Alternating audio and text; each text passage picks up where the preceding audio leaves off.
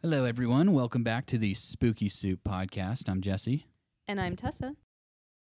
We forgot to mention this last week, but we went and saw Ghost. Our first ritual. Ghost is by far one of my favorite bands, and I know it is for you as well. Yeah, I'm really into them. It was the best performance I've ever been to, 100%.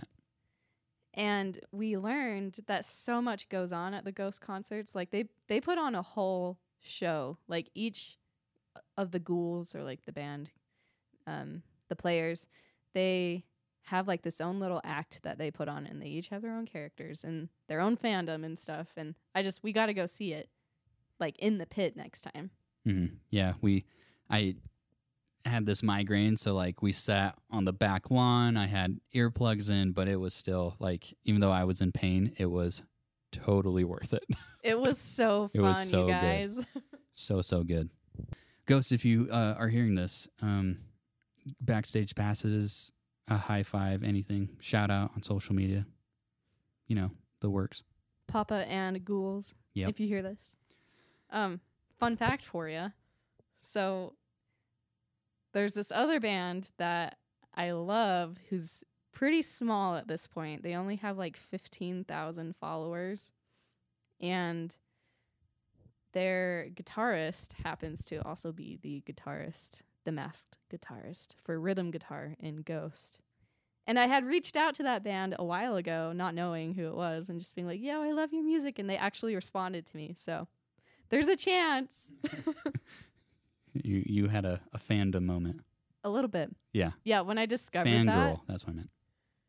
Well, I went full on detective mode. I figured out who this masked ghoul is. Yeah. I found his Instagram, and I saw the jacket that he wears in this other band, and I was like, I've seen that jacket before, because it's bedazzled. Like, you can tell whose it is. And then I was like, it clicked. You knew. I felt like Sherlock Holmes in that moment. Mm-hmm. Nice. Anyways, back to our stories. Fun fact. So today you have the Reddit stories. More so like an update in Utah's true crime world, and some really fun stuff that I learned about being a coroner. Okay, right on. Yeah. And then I have the historical story today. Sweet.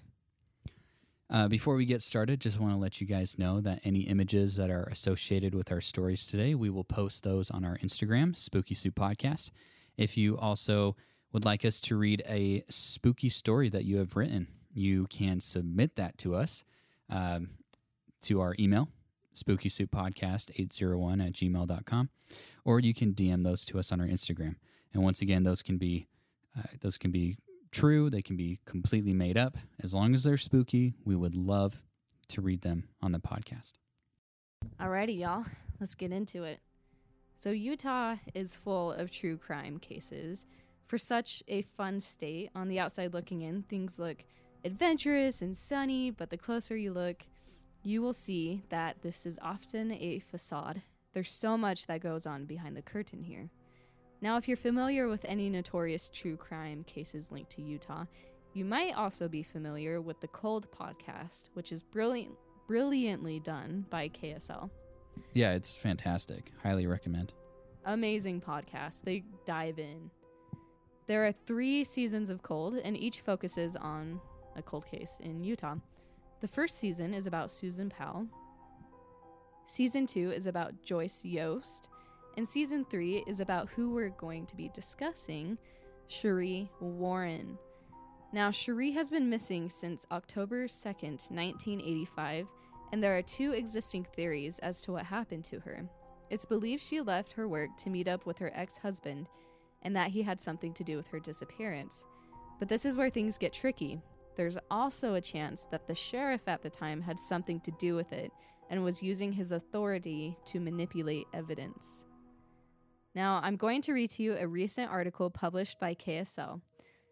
There was a break in the case. Investigators were sent to search around Kazi Reservoir last week to what could very well be a burial site where Cherie Warren might be laid to rest. Roy. Police confirmed to KSL TV they plan to excavate a possible grave site in the mountains near Causey Reservoir Wednesday in connection with a 1985 cold case. Cherie Warren went missing October 2nd, 1985. She was a Roy resident at the time she went missing, and as of right now, we've not been able to locate her, Roy Police Sergeant Josh Taylor said.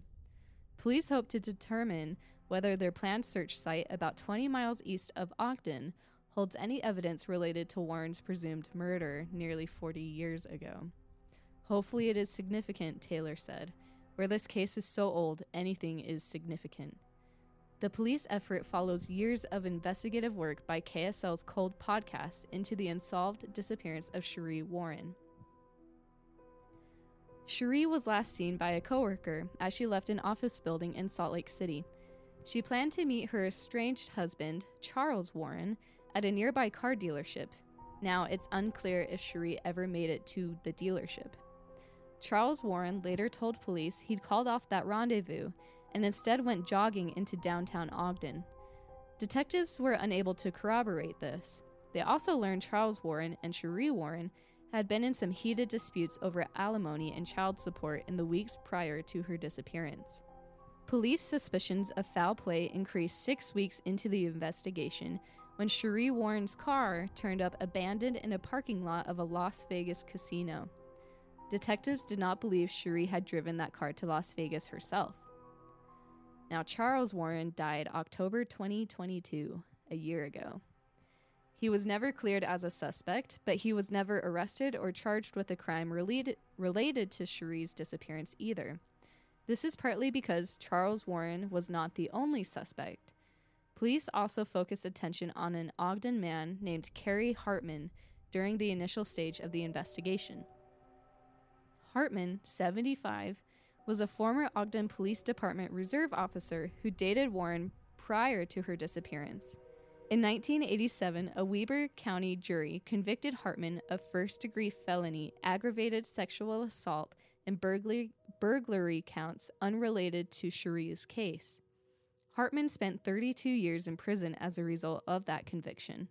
He repeatedly denied any involvement in Warren's disappearance when questioned by a cold case detective and a hearing officer in 2005.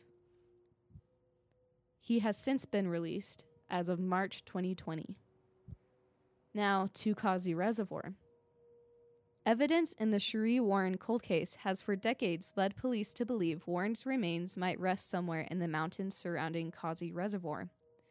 On April 4, 1987, Roy Police and the Weber County Sheriff's Office received calls from an anonymous man who reported stumbling across the decomposed body of a woman a few miles from Causey Dam. The caller said the body was in a difficult-to-reach area where few people go. Quote, "You have to cross a couple ravines, which are about 2 miles, 2 or 3. It's real hard," the anonymous man said according to a transcript of the call. Searchers attempted multiple times to locate the body using that vague description but were unsuccessful. Police made public appeals encouraging the anonymous man to call back with more information, but he never responded.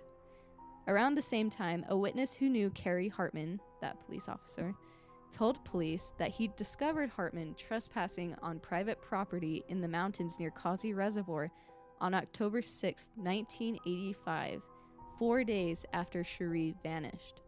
The witness, an elk hunting guide, reportedly said he wasn't sure why Hartman would have been on the mountain at that time. Detectives also learned in May of 1987 that several of Hartman's close personal friends owned lots in Causey Estates, which is a cabin subdivision adjacent to the reservoir. One of those friends told police he loaned Hartman a key to the gate for Causey Estates during that autumn of 1985, just prior to Warren's disappearance. The Weber County cold case investigator who questioned Hartman in 2005 asked him about his connections to Causey. In an audio recording of that interview obtained exclusively by Cold, Hartman denied visiting the Causey area the weekend after she disappeared or having borrowed a key for the gate of Causey Estates. Never, no, absolutely not, Hartman said. Now, this is where things get even more weird. So you remember how I mentioned Joyce Yost, who was season 2 focus of the Cold podcast. Mm-hmm.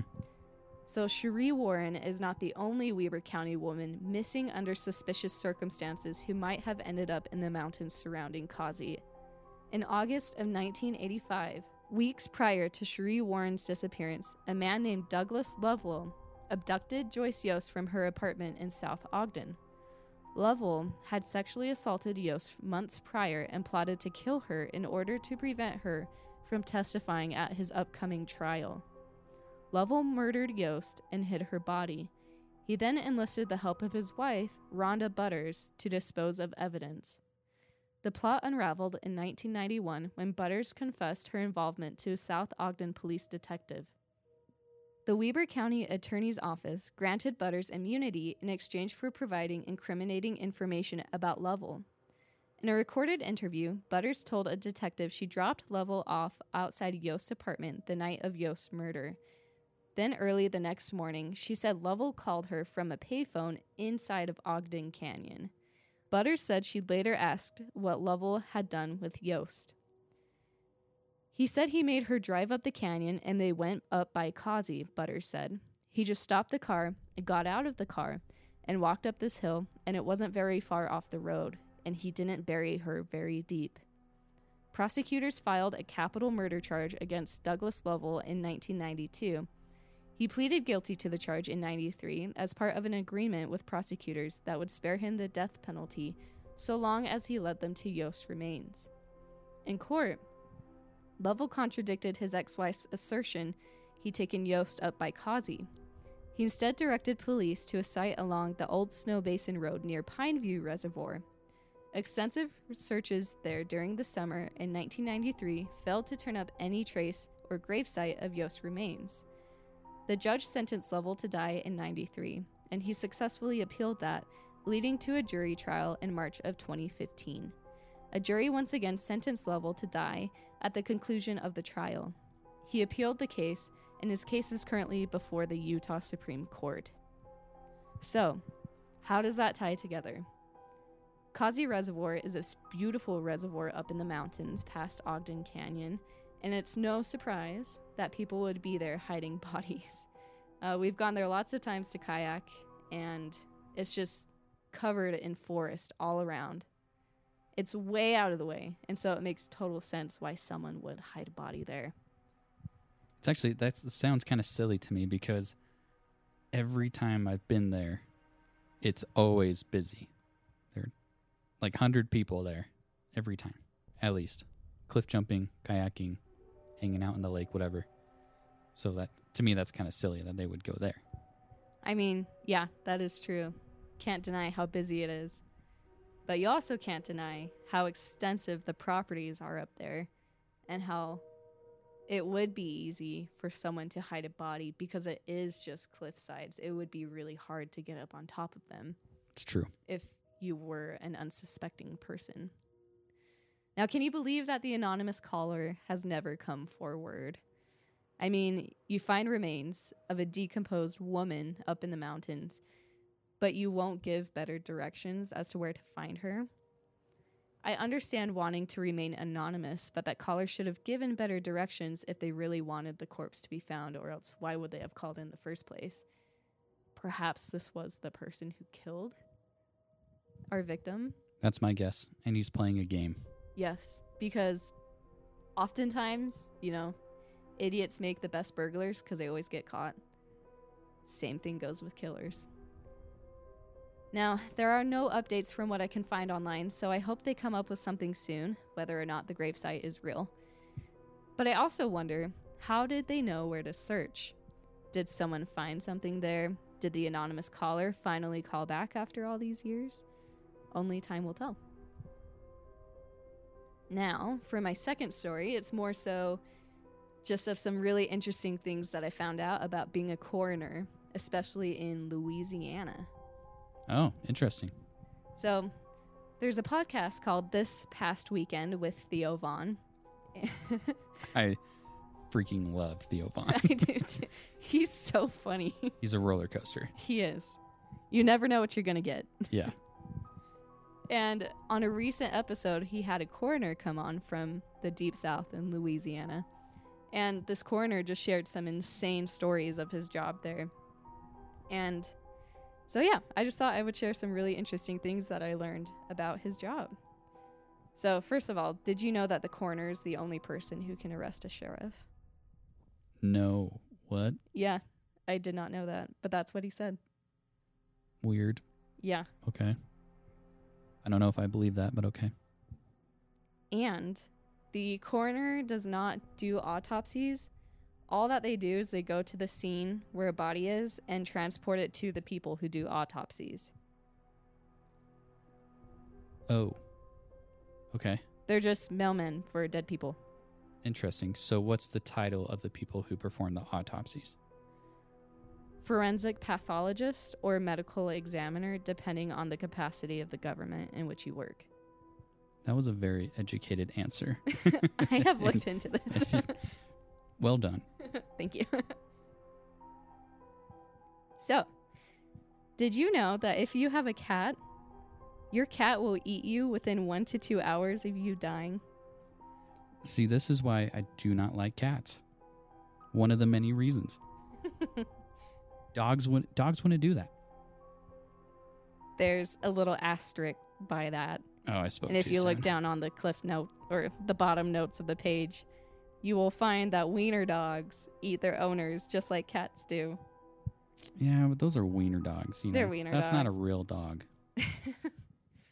Like, who gave a wiener legs and told it to walk and bark? I don't know. Who gave a glizzy some legs? So the coroner was telling stories about times that he's encountered pets on the scene of a death. And in this one scene, he walks in and he sees that the corpse is sitting down, but it has no head. And so he goes up to it and he realizes that within the time that the person has passed away, the cat has eaten the entire head, skull, teeth, and all from its owner. And he was able to look down into the cavity of the person's rib cage. He was able to see everything. And it had started eating its neck and chest. Wow. How? I can't imagine chewing on a bone. They can do it. Their teeth are capable of it. Yeah. Which is insane. Ugh. And he said that he was like, I don't care how good of a relationship you have with your cat. Within 1 to 2 hours of you passing away, they will start eating you. And he was like, my advice is that you invest in a doggy door before you die so that your cat has a means to escape and won't eat you before your family finds you. Because could you imagine walking in on that? You would think foul play took place, but no, it was just literally the pet who's sitting right next to your corpse. Ugh. That's horrible. Yeah. Awful. He talked about playing pranks with rookie cops who are new to the scenes and aren't used to the sights and smells. And he said that he can usually tell when they're getting really grossed out because they'll start they'll dry heave a little bit. Their eyes will water, stuff like that. And so he'll be like, hey man, this would help me a lot if you could just hold this syringe for me. And so they'll hold it and he'll have them standing there holding it for an hour. And he won't need the syringe. He'll be like, oh, you can give that back now. Nice. This actually made me laugh out loud while I was driving and listening to this. But he said that at a scene where someone has killed themselves by hanging, he will have a rookie cop stand below the corpse and he'll tell them to catch it as he cuts it down so that the corpse won't get further injured if it falls on the ground. And so they stand there and they get ready to grab it with this giant bear hug. And as the corpse falls, they wrap their arms around it. And it always happens that the corpse's mouth lands right in front of their face. And as they squeeze, that person's final breath of air comes out into the rookie cop's face. Oh. And so not only do you get someone's gross mouth breath, you get decomposing enzymes, gas release right in your face. That's the worst prank you could ever pull on someone. I don't think I've heard of a worse prank. That's awful. Awful. So, yeah, if you're in Louisiana and you're a rookie cop, I suggest moving. Yeah, be careful. Yeah, depending on what parish you live in. Something else that he talked about that I found was really interesting is the first thing that he does on a scene is he will check the person's fridge. And based on what's inside of their fridge, he can usually tell if the person died from natural causes or if the case will be foul play and will require a full-on investigation. And do you have any guesses as to why that is? I'm going to guess, like, certain foods they ate that... actually, I don't know. Yeah, you're on the right track. So he says that pretty much as it goes, the people who die of natural causes will have a lot of beer and a lot of really fatty or fried foods in their fridge. They won't have anything healthy. And then, yeah, sure enough, come to find out, once autopsies performed, they died of a heart attack or some sort of disease that could have been prevented. In other cases, if he opens the fridge and he finds lots of leafy greens and lots of other veggies or meal-prepped meals, it's quite obvious that this person was intending to live longer because that food would have gone bad, so they should have been eating it. And so that's when he knows, oh, this person was healthy, and yet they died suddenly, and now I'm here, so there's going to be an investigation. Oh, interesting. Yeah, so he said that's the very first thing he does is he checks the person's fridge. So if you want to get away with murder, you got to hurry and put a few beers. Put beer in it. Yeah, some fried food in the fridge. At least in Louisiana. At least in Louisiana. He also talked about how if you're traveling anywhere and you can avoid being on a double-lane road, even if it adds time to your commute, you should avoid it at all costs. His reason was that in Louisiana, the fentanyl crisis is massive. And he said that, like, half the time you're driving on the road and the person next to you has fentanyl in their system, or beer, or some other liquor, because their culture of alcohol is really strong there. And so he said if you can avoid just being in head-on 2-lane roads at all costs, you should. It will save your life. Because he's like, you come within 5 inches, that person's intoxicated, and you have no idea, your life's over. Interesting. Okay, good to know. Yeah. Probably just will stay away from Louisiana, honestly. Probably a good idea. Mm-hmm. Theo Vaughn made a comment about growing up in the Deep South and how a lot of his peers just didn't grow up with the greatest education. But his comment was, a lot of my friends never learned how to read, so they all committed suicide. Oh my gosh. Which just gives you a hint at just how unhinged Theo Vaughn's podcast is. Yes. Yeah. Anyways, that's the story of being a coroner in the South.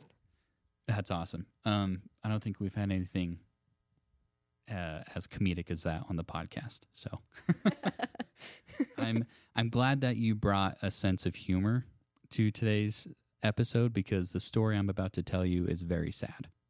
Oh, I'm so excited. I can't win. Okay. All right. Whew. I need to take a breath. Not the last corpse's breath, though. Oh, my gosh. Oh, my gosh. All right. Okay. I'm not laughing anymore because it's not funny after this point. It's not funny at all. It's not. Okay. Sorry, are you ready? Yes. Are you done giggling? Yes. Liar. Okay, so I titled this story, The Man with the Hands. And trigger warning to everyone. In 1988, Tokyo, Japan, families received packages from an unknown sender. Inside these boxes included images of their missing children, clothing from the day the children went missing, and even their teeth. Letters were also included, and they read something like this: Mary, cremated, bones, investigate, prove. Tessa, interested. Cool. Stop laughing. Sorry. This is the story of the Otaku Killer. I apologize. I'm going to butcher so many names right now, but I'm going to try my best. Tsutomu Miyazaki was born August 21st, 1962, into a wealthy family. His father owned a newspaper printing business that was very successful. It's reported that his parents were so involved with with the printing business, that they rarely gave any attention to Tsutomu. And if they did, they would make sure to tell him to be successful in school. Do your best. Do your homework. They weren't going to pay for his future, so his parents made sure that they told him to work hard in school or he won't go anywhere in life. Tsutomu was extremely shy and very, very timid. He dealt with a lot of psychological and physical issues. The reason I call him the man with the hands is because he was born with a rare condition where his hand and wrist joints were fused together. These hands are just straight up horrifying. I'm going to show you a picture right now, and I have to say, to me, they look like hands that you would find on Nosferatu. Are you ready? Yes.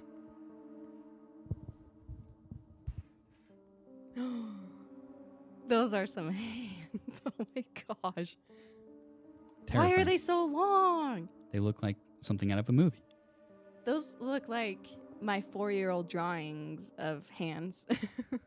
Your drawings weren't that bad. Or scary. So due to his condition, it was difficult for him to perform a lot of tasks that involved his hands and wrists. To give you a better idea of what I mean, if he wanted to rotate his hands to face palm down, he would have to rotate his entire forearm to do so. Also, he was not able to rotate his palms facing up. There's a rumor, and I couldn't find if this was actually real or not, but there's a rumor that says that he is the product of incest between his father and older sister. Once again, not sure if that's true, but Google could be lying to me. This disability didn't stop him from being a great student, though. He aced all of his classes, but his hands always made him shy away from others. He was for sure a very timid person because of this, but, he was a loner, essentially. Tsutomu became distracted in life. He became obsessed with pornography, and his grades in school eventually plummeted. Because of this, he was no longer able to attend the universities he dreamed of going to. At this point, his depression was just getting worse. He decided to enroll in a local community college where he could participate in taking crotch shots of the women on campus. He would attend women's sporting practices so he could take pictures. I imagine him doing this, but like hiding in a bush or a tree, and he had his camera and just taking pictures. While attending college, he received devastating news that rocked his world. The only person in his life that showed any compassion towards him, had passed away, his loving grandfather. To feel close to him, this is how psychotic this man was. To feel close to him, he ate some of his grandfather's ashes. This whole thing sent Tsutomu in an even more downward spiral of depression, where his porn addiction became even worse, and this is when he decided to commit the worst acts possible. After the death of his grandfather, his family noticed he was acting different in a bad way. It's those ashes, man.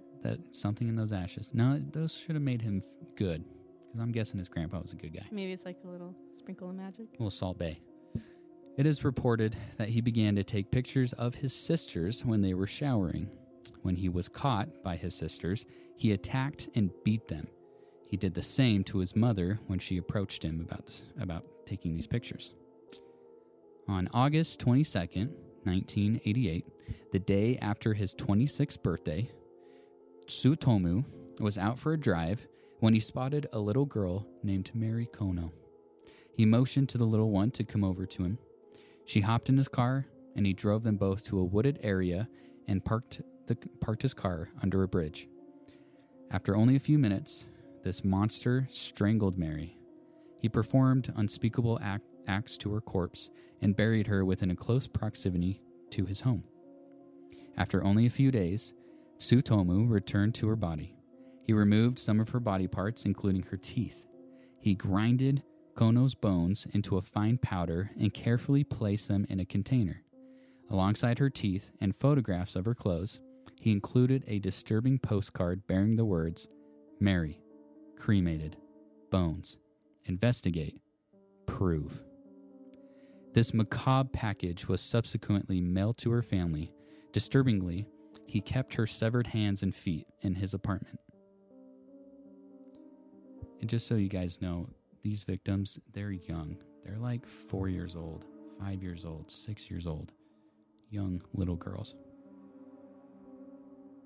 I'm not as excited about this story anymore. Yeah, told you. On October 3rd, 1988, Tsutomu spotted his next victim. Her name was Masami Yoshizawa. She was walking down a rural road when he pulled up next to her. Just like Mary, he lured her into his car and drove to the same spot where he murdered Mary. He committed the same acts he did with Mary and took Masami's clothing home. On December 12th of that same year, he attacked for a third time. After leaving a friend's house, Tsutomu noticed a little girl playing by herself outside. Her name was Erika Nanba. He grabbed her and drove to a deserted parking lot. This is when he did something different. He demanded that she undress so he could take nude photographs of her. Once he took all the images he wanted, he strangled Erika, covered her body with a sheet, and left her in the parking lot. He took her clothes and discarded them in a nearby wooded area. A few days later, Tsutomu sent a letter to Erika's family with the following message. Erika, cold, cough, throat, rest, death. On June 6, 1989, that is when he committed his worst act. Tsutomu approached another little girl named Ayako Nomoto. He spoke sweetly to her like he was her friend. After a short conversation, he reached out his elongated vampiric hand and guided Ayako back to his car, where he took pictures of her and strangled her. This time, this is when he did something different. Instead of leaving the body, he brought it back to his apartment, where he used it for necrophilia. He wanted more pictures of her, so what did he do? He propped up her corpse like it was a doll. He filmed it and himself with the body in all different kinds of positions. He left it there to rot in his apartment for a good while. When it began to decay, he couldn't take the smell anymore, so he cut off the head and disposed of it and the torso in a local cemetery. However, after some time, this sicko couldn't live without her, so he returned to the cemetery and retrieved the body. He wanted to be close to it. The body was kept in his closet, but I'm sure he brought it out every now and then for his sick temptations. Tsutomu could not take it anymore. He grabbed a knife, ran to his closet, cut off her hands so he could drink the little blood that was left inside. July 12th, 1989. This monster was finally stopped. Tsutomu found his next victim. The girl remains unknown, but he tried to take his camera lens and stick it up the crotch of this little girl.